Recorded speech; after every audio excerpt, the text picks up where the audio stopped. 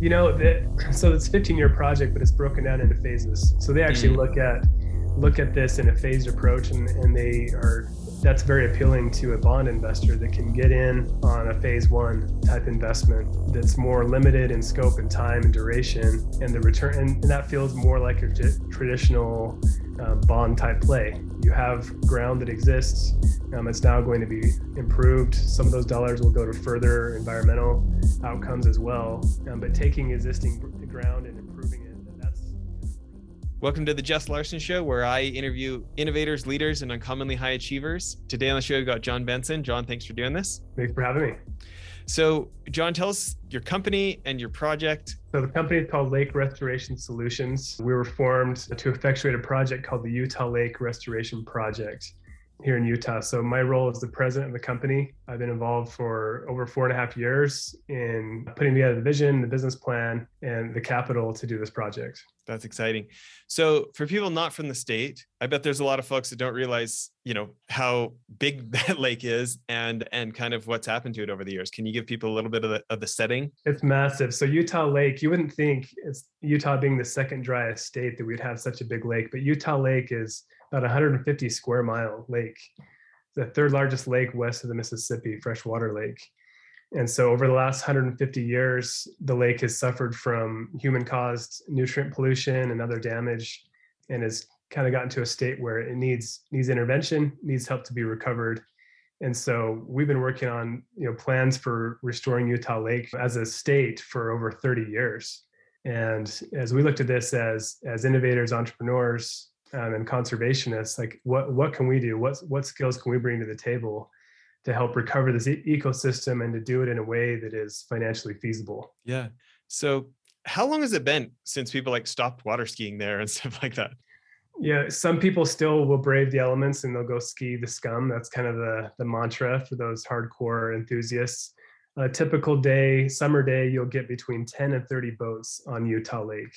You've got more than 1 million people that live within a mile or within an hour's drive of Utah Lake, but they'll drive right past Utah Lake and go up to the small mountain reservoirs, which are just crowded, and some of them even close their docks by noon because so many people go there. So Utah is a big boating state. People want to recreate, but they're not doing it in Utah Lake because they're getting warnings not to go there and things like that. So that's been going on for really the last 20 years or so is when it's gotten to that level. Well, so we've run a nonprofit for 12 years combating trafficking. And in many ways, it's terrible because in the nonprofit world, it's so hard to attract the finances, because if you were going to try and hire the kind of people who are good at raising the money, you would get so criticized because everybody thinks nonprofit should be done for cheap. And it's so tough to get enough of the right people. And if you were to spend the kind of dollars on marketing that a for-profit company is allowed, you get highly criticized. It's so tough. And so I am such a fan of, can you involve business? And can this be like business for good, or nonprofits partnering with business and stuff? Can you talk about the real estate angle that you guys are pursuing or working together on?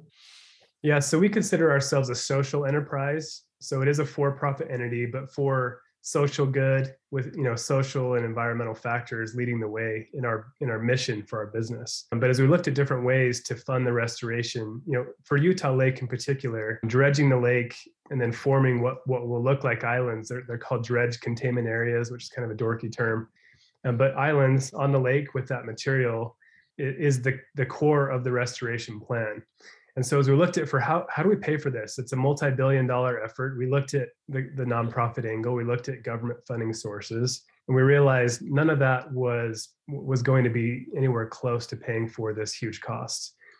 And so somebody suggested, what if you looked at real estate development as a business model to pay for that expense, which was kind of a big breakthrough for us. We're not developers by background, but as we researched that and started to collaborate with developers, we learned that could work very well. And it's a great marriage between bringing development as a business model and conservation together. I mean, typically those things don't blend. It's kind of oil and water. Conservationists battle developers all the time. And so there's been some skepticism, like, is this really about development and doing development in a way that is highly sustainable and beautiful, have these great lakefront communities? but to enable the restoration and enhancement activities on Utah Lake to make it once again a pristine ecosystem. It's pretty exciting, pretty innovative breakthrough in this space. Yeah, no kidding. And so for people who are trying to imagine this, my crude example, I think I might have got it from Sean, was it's almost like those islands out in Dubai, or like where they're making the world, or they're making the giant palm tree and stuff like that. Is that a good comparison, or where does that analogy break down? Well, it breaks down in a few ways. First of all, we don't want to bring Dubai to Utah. Okay.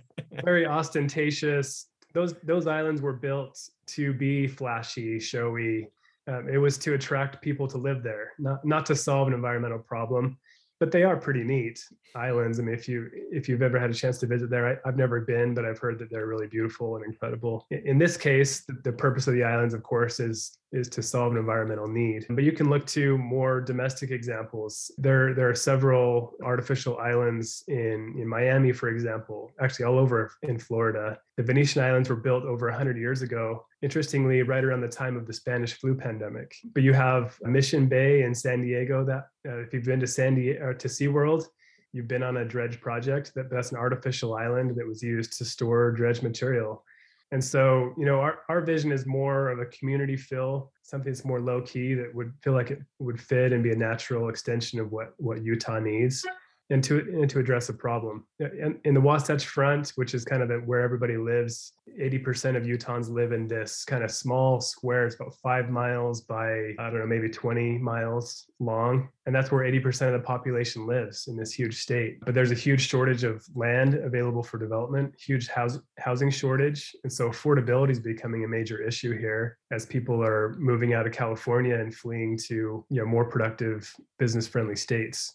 So again, using this model to solve problems is kind of our mantra. That's fun. So do you have an estimate on the total dollars need for the project? Yeah, it's about $6.5 billion to complete the project. So that's a big number. Tell us about the plans to get that. We actually have the funding plan in place now. That took a couple of years. So first we got the state, kind of worked with the state on getting an application in, getting a proposal submitted on kind of here's the general concepts we want to pursue. That went through a whole political process and state acceptance process. Then it was 2 years of fundraising. And so we needed some initial capital, about $25 million committed for environmental permitting and pre-construction activities.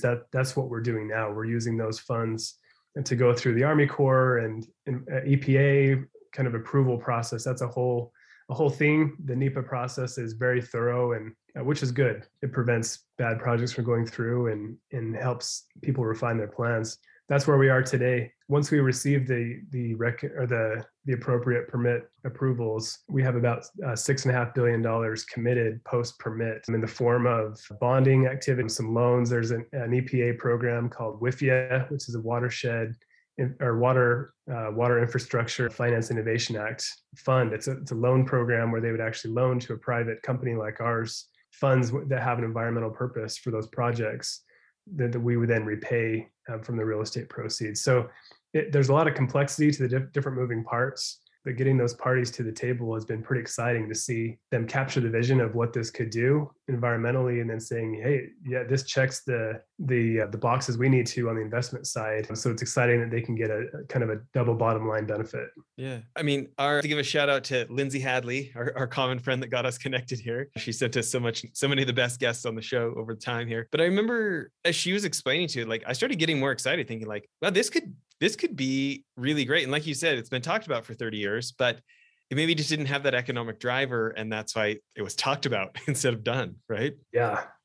It's a huge breakthrough, right? Conservation has been funded by nonprofit donations, and government backing is really the sole source for doing good projects for a long time. I mean, that's historically been how it's done.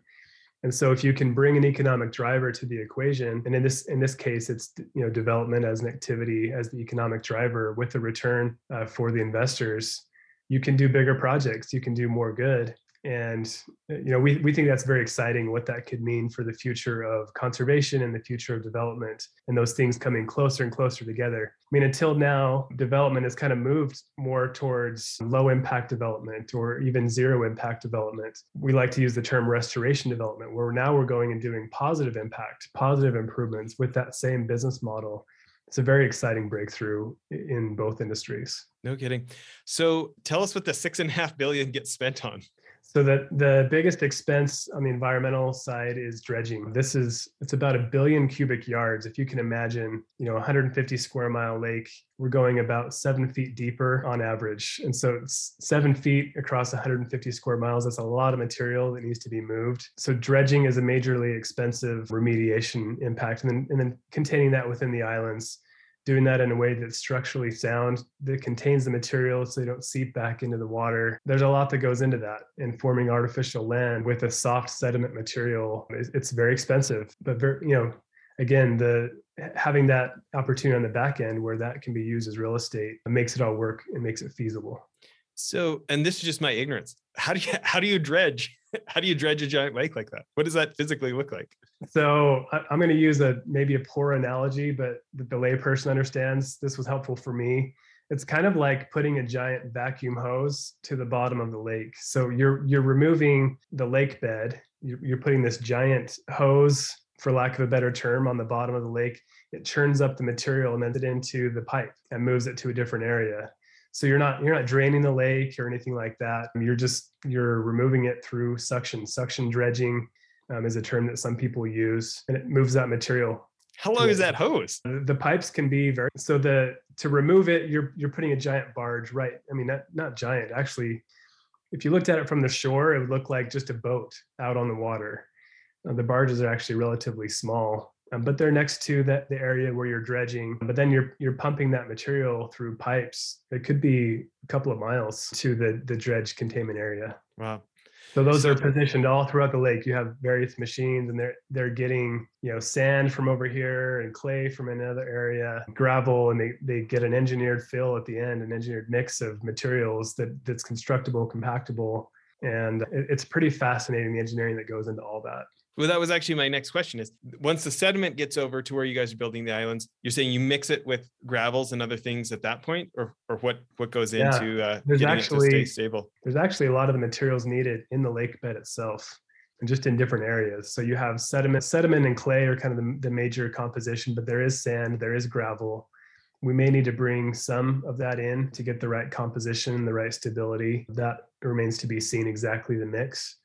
But yeah, you mix that into an engineered fill, and then it's compaction and dewatering of material to get the stability you need. It depends. It can be passive, where you just have materials out baking in the sun and the water evaporates off. You can do active dewatering, where you're putting in actual drains. You can even do some pumping in different areas, different materials.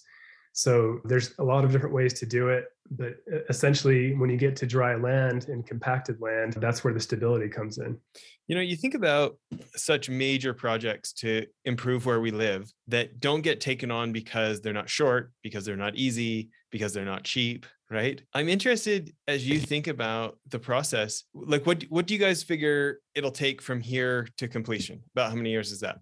So we have about a 2-year process of environmental evaluations. Call it 2 years, give or take. From there, the project is about 15 years of environmental works. So dredging, land formation, restoration of submerged vegetation and aquatic species. I mean, there's the habitat aspect is actually really fascinating. We don't talk about it enough. But think about it, about 15-year period of time for restoration, and you're about right. Wow. What are some of those habitat things? So in Utah Lake, we've lost submerged vegetation, which used to cover the lake. So that vegetation would filter the water, served as the basis for the food web, and anchored the lake bed sediments. So the water was much clearer. So that all of that vegetation has been lost through introduction of invasive fish species and other activities human caused that wiped that out. So the lake bed today is like a virtual moonscape. If you're water skiing and you happen to be in a shallow area, step in, or stand up, you'll seep down up to your calves in kind of this ooze.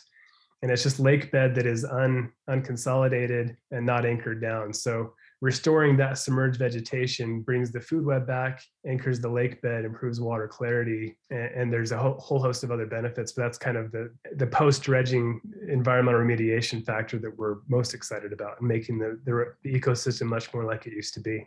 So what fish should be there and what fish shouldn't? So we have a ton of European carp were introduced like in the late 1800s as a food source.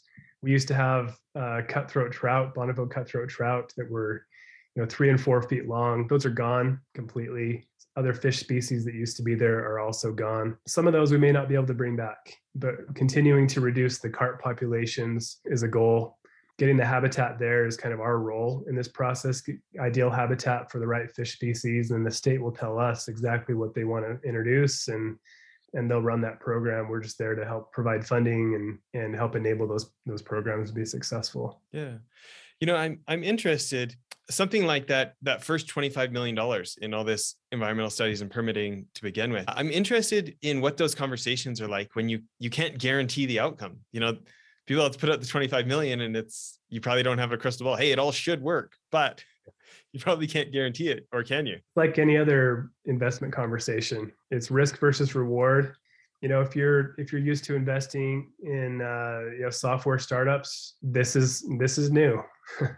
If you're used to investing in real estate, this is new. You're not getting land on day one.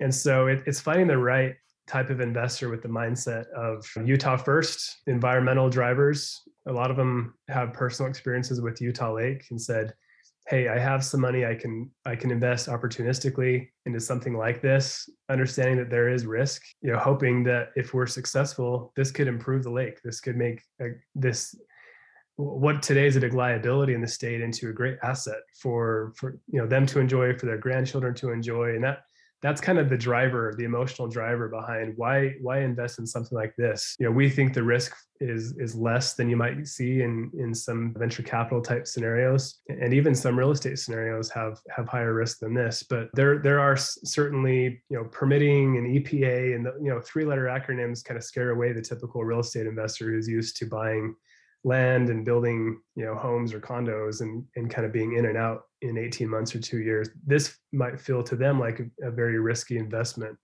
And so, a lot of meetings, a lot of discussions, and finding kind of the sweet spot with the investors that were like, this is the right blend of risk and reward and hitting those environmental drivers that matter. Yeah. Can you talk a little bit about on the other side in the bonds and debt and I mean, 15-year project, those are probably also different conversations than your typical investor.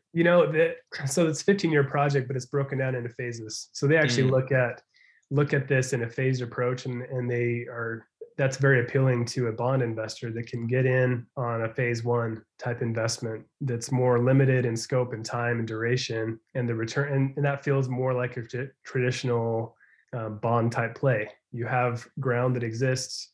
It's now going to be improved. Some of those dollars will go to further environmental outcomes as well. But taking existing ground and improving it, that's kind of bread and butter bond investing. And so by breaking it down into not just the massive project, but the smaller, more manageable projects is what's made that work. Yeah.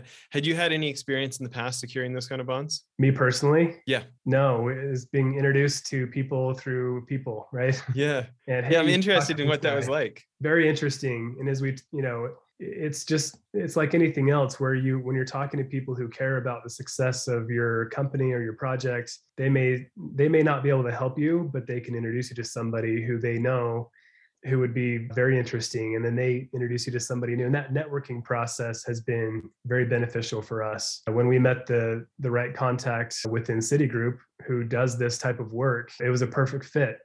His experience with water projects and municipal bonding, and in Utah in particular. And he was like, I am the perfect guy for you guys to do this project. Let me tell you why.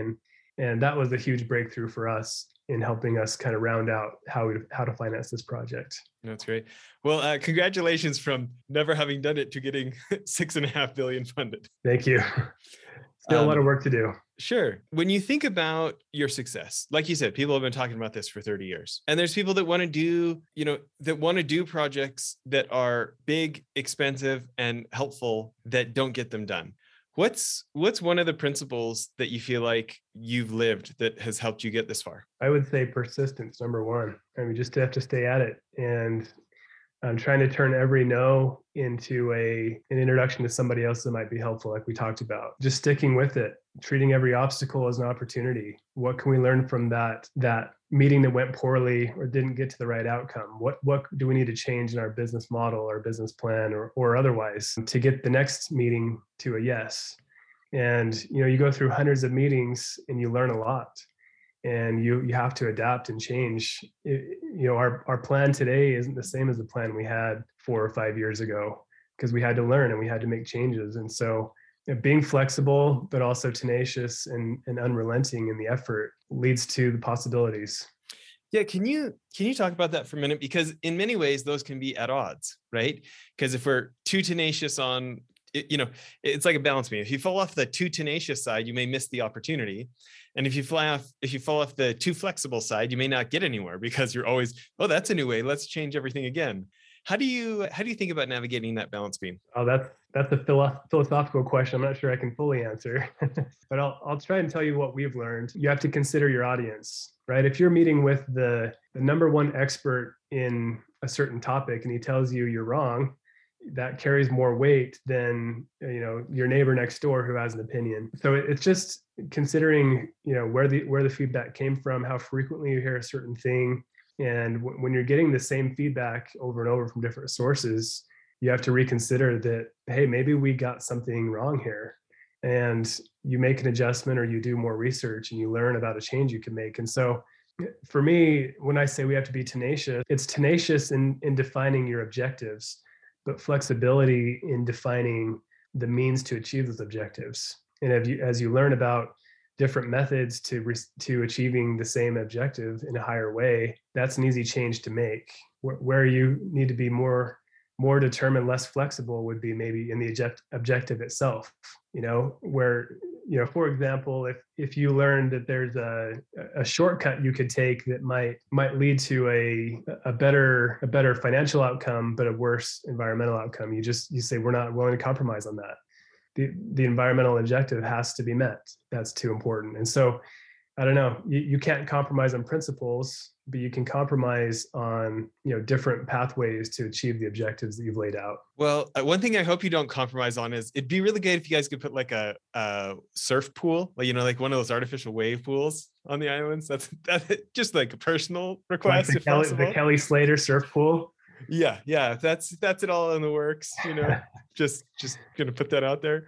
I'll say this: we're well aware of the technology and very interested in it ourselves. The next question I had was about persistence. When you think hard projects, big projects, there's so many opportunities for disappointment and discouragement. What does it look like for you personally to stick with it? What are you telling yourself at those times when you get tempted to quit or do something else? Or what does that look like for you? So any big project has opposition. And this project's no different. There are people who don't want to see us be successful. And the vocal minority is kind of the cachet or the catchphrase that's used to describe some of that. We've seen overwhelming support for the project at large. I won't share the exact figures, but high percentages of residents want to see this project happen. They want to see the lake improved, but there is a small percentage that says leave it alone. And they're very vocal, they're very aggressive in their tactics and approaches. And that can be discouraging. I won't lie about that, but you just have to remind yourself, this is worth it. The outcome will be worth it. And there are people who may not be as vocal, but they are supporting for you, they're rooting for you. And sometimes that circle might feel pretty small. Maybe it's just your family and friends, but going to those who care about you and care about what you're trying to achieve, knowing who your cheerleaders are, I think is important. Get that emotional recharge, huh? Yeah, you just need that from time to time. Yeah. Well, if people want to find out more about this, where's the best place online for them to do that? Our website is imagineutahlake.org. We have all kinds of information there. We're on Facebook as well, Utah Lake Restoration Project, and we're sharing updates all the time. This is a very exciting project, and we'd love to have people get involved. I love it. Anything else you want to leave us with? Anything we didn't cover? I think we covered it.